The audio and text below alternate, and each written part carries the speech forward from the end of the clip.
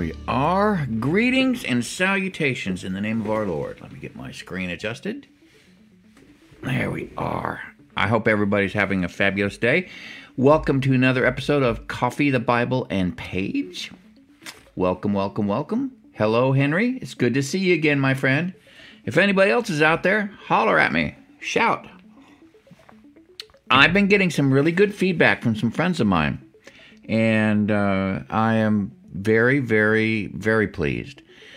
One of my friends is a Messianic Jew, and he is someone that I would consider an incredible resource.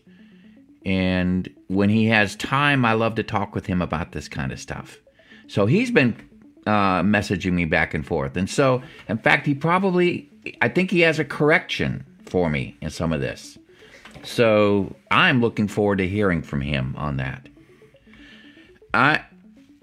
Just as a reminder to people, this isn't Paige being a Bible teacher. I don't think I've got anything earth-shattering to bring to the table in understanding the Bible. I don't think that I have any particularly huge podium that I'm standing on, trumpeting the truth to the nations. Has nothing to do with that. Has everything to do with being accountable in such a way that it brings me to the Word every day. I started in July, and we've gone through several, I've gone through 1st, 2nd, 3rd John, 1st and 2nd Peter, 2nd Timothy, James, Gospel of John, and now I'm in the book of Acts. And my sole purpose was to find a way to practice what Psalms 1 says, where Psalms 1 says, "Blessed is the man who does not walk in the way of the wicked, but whose delight is in the law of the Lord, in which he meditates day and night." The word meditate means, one of the meanings for the word meditate means to talk to yourself about something, to mutter to yourself. And so that's kind of what I'm doing. That's where I come up with my phrase, "I'm thinking with my mouth open." I've decided I was going to just go through these passages of Scripture and just enjoy taking a dip in the Word of God, if you will. Just to enjoy my time with no pressure, but just to read it and talk about my initial impressions and see if God has some stuff to show me. And He has not disappointed. So, having said that, let's get started. We're in Acts chapter 11. This is what's getting really close to Paul coming back into the picture. I'm pretty excited about that because Paul is a particular hero of mine. But today, Peter is center and front and center in the stage. Did I say that right? Peter is at stage center. Anyway, hey, we're going to talk about Peter. Let's do that. Acts 11. The apostles and the believers throughout Judea heard that the Gentiles also had received the Word of God. Now, I highlighted that because most people have no idea what a huge headline this is. I'm going to read it again. The apostles and the believers throughout Judea heard that the Gentiles also had received the Word of God. So when Peter went up to Jerusalem, the circumcised believers, now these weren't the Judaizers. Judaizers were those Jews that wanted, in order for Gentiles to be accepted into their faith, they had to become Jews, culturally. Circumcision, everything. Obey the law, everything. But these weren't. These were just circumcised believers. They criticized Peter and said, "You went into the house of uncircumcised men and ate with them." All right, here's the first thought that came to my mind. Peter is one of the original 12, one of the inner three. Peter, James, and John were the inner circle of Jesus' disciples. They experienced and saw things that none of the other disciples experienced and saw. They were with Jesus on the Mount of Transfiguration. Peter was one of the inner circle. And the first thought that came to my mind was, who are these people to criticize one of the original disciples or apostles? Who are they to criticize Peter? I don't have an answer for that. But that's just, I was mildly insulted that they would launch themselves at Peter. Who are you? You went into the house of uncircumcised men and ate with them?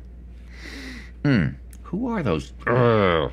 So I was mildly insulted. Now I can't tell you who those people were. But that was just my first impression, and this is me thinking with my mouth open, so I'm allowed. But there's something else going on here. The apostles and believers throughout Judea heard the Gentiles had received the word of God. This would have been hard to handle for many of the Jewish believers in Jesus and Jewish people in general. And this would probably be the place where the way, which is what faith in Jesus was called in the beginning, started to diverge in a major way from Judaism, because this was a wholesale conversion of Gentiles. And they weren't told to be circumcised. They weren't told to become culturally Jewish. They received the Word of God. They had the Holy Spirit fall on them. Up until this point, this movement was primarily a Jewish movement. And so it was a given. You know, this is a Jewish thing. And just like there was room for proselytes in Judaism, I'm sure that they say, well, yeah, Gentiles can be part of this, but you got to become Jewish first. That was the Judaizer approach to things. But that would also be the generally accepted thought. Plus, there's the fact that Israel existed only at the pleasure of Rome. They were under the thumb of Rome. They were under the thumb of Gentiles. There was just an automatic distrust of anything Gentile.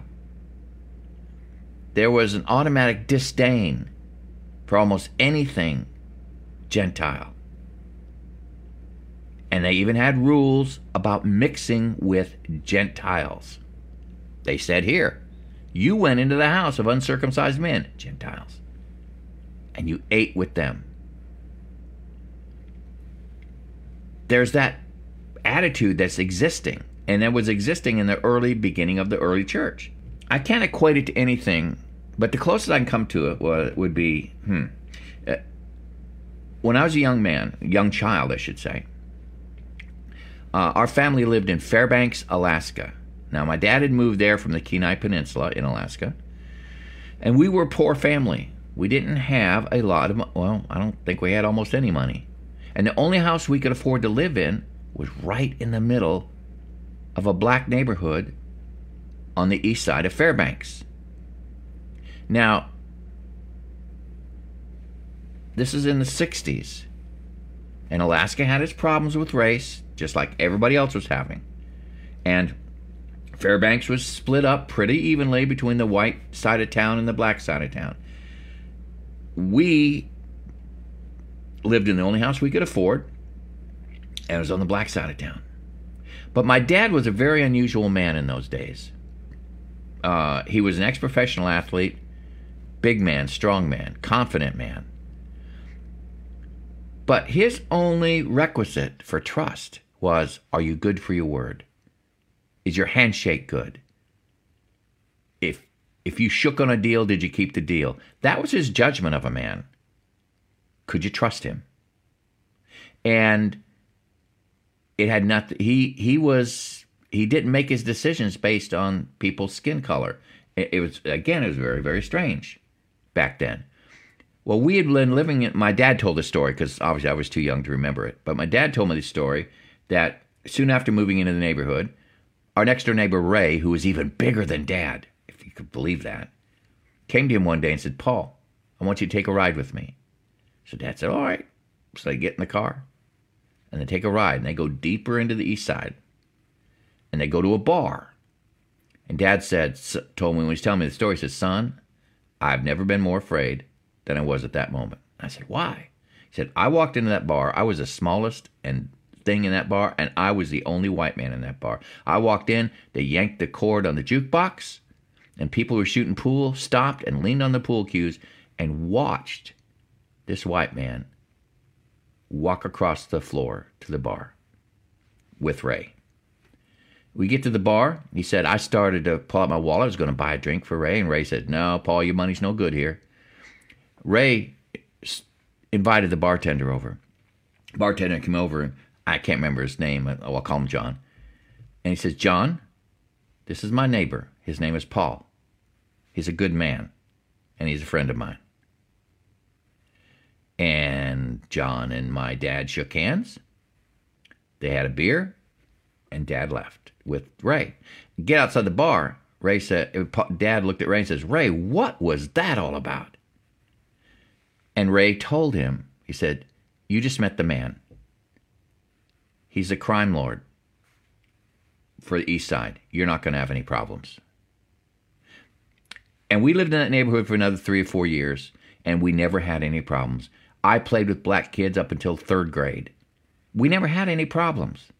My dad was accepted. But when he walked into that bar, he was immediately the focal point of distrust, anger maybe, because it wasn't nice between black people and white people in the 60s in a lot of places.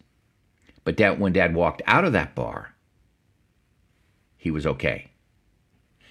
Kind of what happened here. I don't think it's as big a thing as this is here in Acts, but Gentiles were viewed with suspicion. Gentiles were the source of many of the grievances that Israel had. So the fact that a room full of Gentiles would be welcomed into the body, oh my goodness, this was huge. And so the Jewish believers say, you went into some uncircumcised people's house and ate with them. Well, Peter gives his answer. And basically he just tells a story of what we read before. He says, starting from the beginning, Peter told him the whole story. I was in the city of Joppa praying, and in a trance I saw a vision. I saw something like a large sheet being let down from heaven by its 4 corners, and it came down to where I was. I looked into it and saw 4-footed animals of the earth, wild beasts, reptiles, birds. And I heard a voice telling me, get up, Peter, kill and eat. I replied, surely not, Lord. Nothing impure or unclean has ever entered my mouth. The voice spoke from heaven a second time. Do not call anything impure that God has made clean. This happened 3 times, and then it was all pulled up to heaven again. Right then, 3 men who had been sent to me from Caesarea stopped at the house where I was staying. The Spirit told me to have no hesitation in going with them. These 6 brothers also went with me, and we entered the man's house. He told us how he had seen an angel appear in his house and say, send to Joppa for Simon, who is called Peter. He will bring you a message through which you and all your household will be saved. All right. That's an important statement.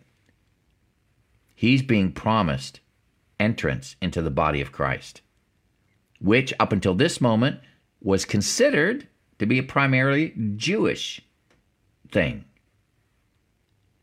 And now Cornelius has been promised that he will be saved. Send for Peter. And as I began to speak, he never even finished his sermon, folks. The Holy Spirit came on them as he had come on us at the beginning, in chapter 2. Then I remember what the Lord had said. John baptized with water, but you will be baptized with the Holy Spirit. So if the same thing was happening to them that happened to Peter and them in the upper room, so if God gave them the same gift he gave us, who believed in the Lord Jesus Christ, who was I to think that I could stand in God's way? Now, this is a really neat statement. When they heard this, they had no further objections, and they praised God, saying, so then, even to Gentiles, God has granted repentance that leads to life.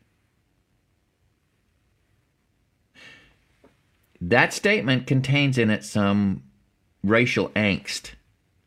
Even to Gentiles? God has granted repentance that leads to life? My dad going into that bar with Ray? The black men standing around said, wait a minute. A white man can come in here? That is huge, what is just happened here in verse 18. You mean even Gentiles? Even Gentiles can be granted repentance that leads to life. Whew. That's a huge thing. Now, those who had been scattered by persecution that broke out when Stephen was killed traveled as far as Phoenicia, Cyprus, and Antioch, spreading the word only among Jews, because it was primarily a Jewish thing. They wouldn't be used to dealing and speaking with Gentiles, so naturally they would go to the people that they felt comfortable with or being around, which would be their own Jewish religious people.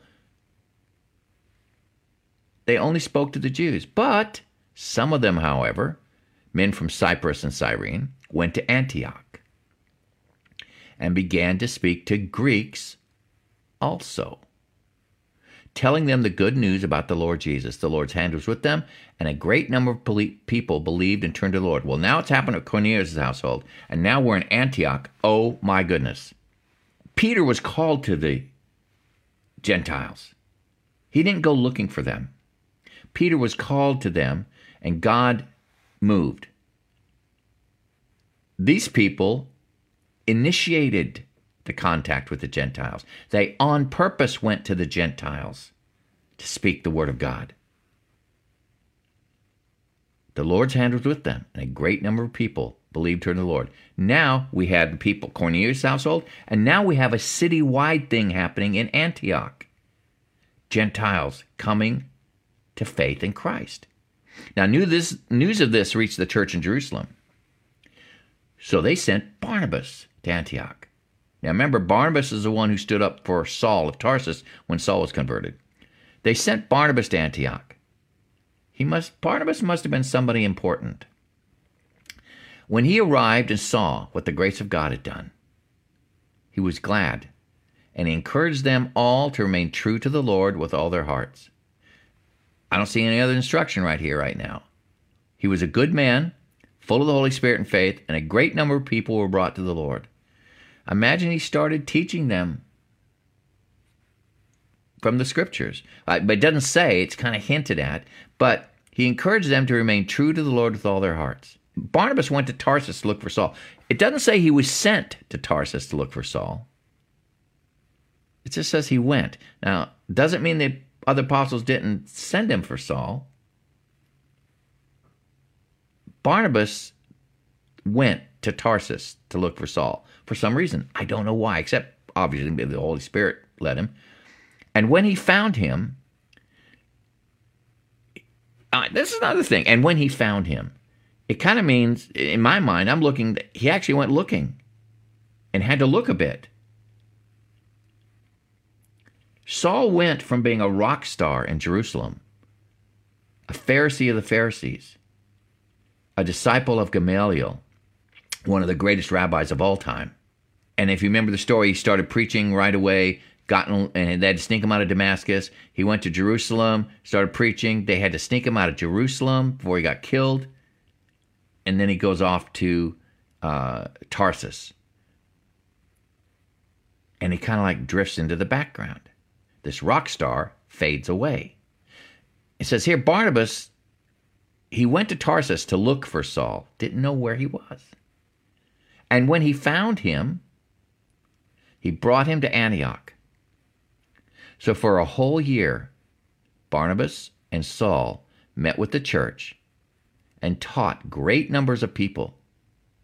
The disciples were called Christians first at Antioch. All right, this is where the name Christian started to be applied. I was reading elsewhere where that was a term of derision. But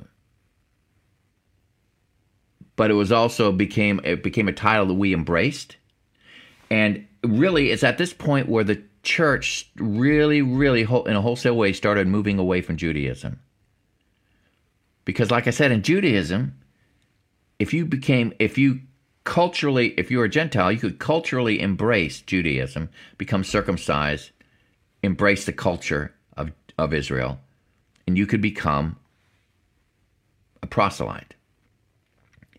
Here, the disciples began to see that God's Holy Spirit was falling on Gentiles without requiring them to become proselytes. A whole different thing was happening. And Saul and Barnabas taught great numbers of people for a year. Now, I can probably see why Barnabas would want to go get Saul. Saul was very learned. He knew the law and the Torah like nobody else. And that's the only reference these people had in the first century, at least right now. They didn't have the New Testament. It hadn't been written yet. In fact, the first letter ever written in the New Testament, the letter of James, it's going to be coming up in a couple chapters, but all they had was Torah. They had the law and the prophets. And so Paul had to acquaint a people with the scripture that they had never embraced before. Jewish boys growing up, Jewish children, grew up learning Torah, and in fact would have to memorize huge portions of it. Even these fishermen from Galilee, they knew Torah. They knew the Torah. They grew up with it in the synagogues. Every Jewish boy had to go through this schooling. So there was a familiarity with the Torah, and then when Jesus came into their lives, it just exploded it with meaning. Well, here, the process is backwards. The Holy Spirit falls on them. They're saved, but they don't know the Torah. So Paul, Saul, and Barnabas spent a whole year pushing the scripture into these people's lives. Wow. The disciples were called Christians first at Antioch. This is amazing. This is the dividing point. This is where the church, in my mind's eye, veers away from Judaism.